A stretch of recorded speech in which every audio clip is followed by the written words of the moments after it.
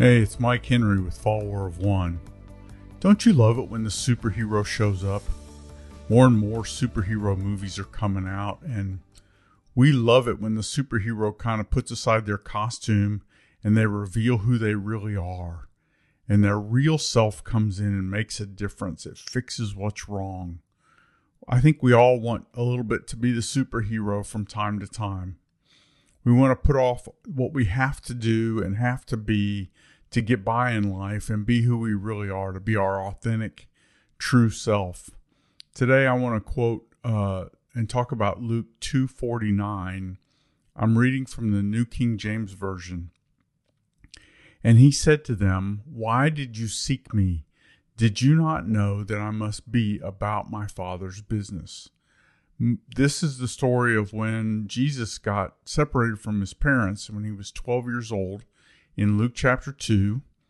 And I read from the New King James Version for a particular reason. Almost every other translation quotes Jesus as saying, "Did you not know that I had to be in my Father's house?"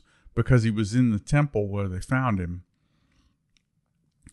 Without going into a lot of detail about the circumstances of how this separation could have occurred, his parents, I'm sure, were not being negligent, and they came back to find him, and he makes this comment. His mother had said, "Your father and I have been looking for you," and he said, "Did you not know that I had to be about my Father's business?" The word house is not really in this passage. But I believe Jesus is saying, I had to be about my Father's business. The New King James, the Amplified, and the Message all make a reference to that type of thing. In the Message, it says, dealing with the things of my Father. We act out of our true identity. And when we do that, we're aligned with our Creator. You see, we were created to be a particular thing and to do a particular thing. Ephesians 2:10 says that we are created in Christ Jesus for good works, which God prepared beforehand that we would walk in them. God is the one who created us. He's the one who has the purpose.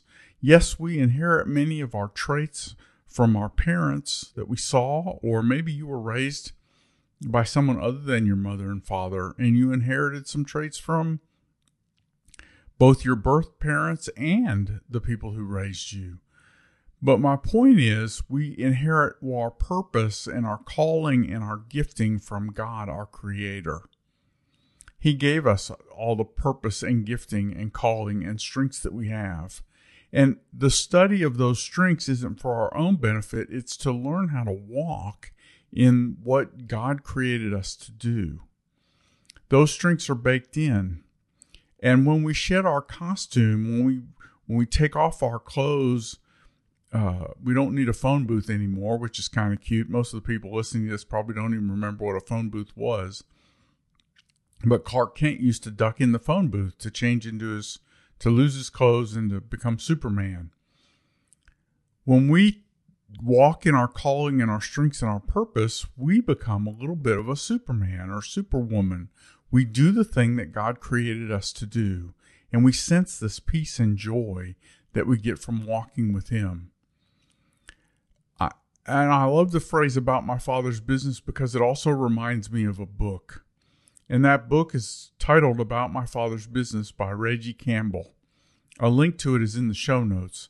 I would love for you to check it out. It's an extremely practical guide to how we can be full-time ministers, that we can stop being part-time Christians and be a full-time Christian, relevant and engaged, generously living as a giver and a servant in our workplaces.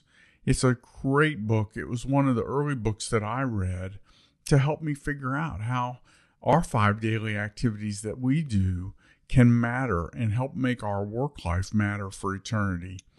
So check out About My Father's Business by Reggie Campbell. Thank you for being a marketplace minister. Thank you for pursuing and trying to live in your true identity as a full-time Christ follower whose every minute matters because we are about the business of our Father, just like Jesus was. Thank you for doing that. Thank you for the difference that you make in the world. And thank you for sharing your faith and being the kind of person that Christ would have you be.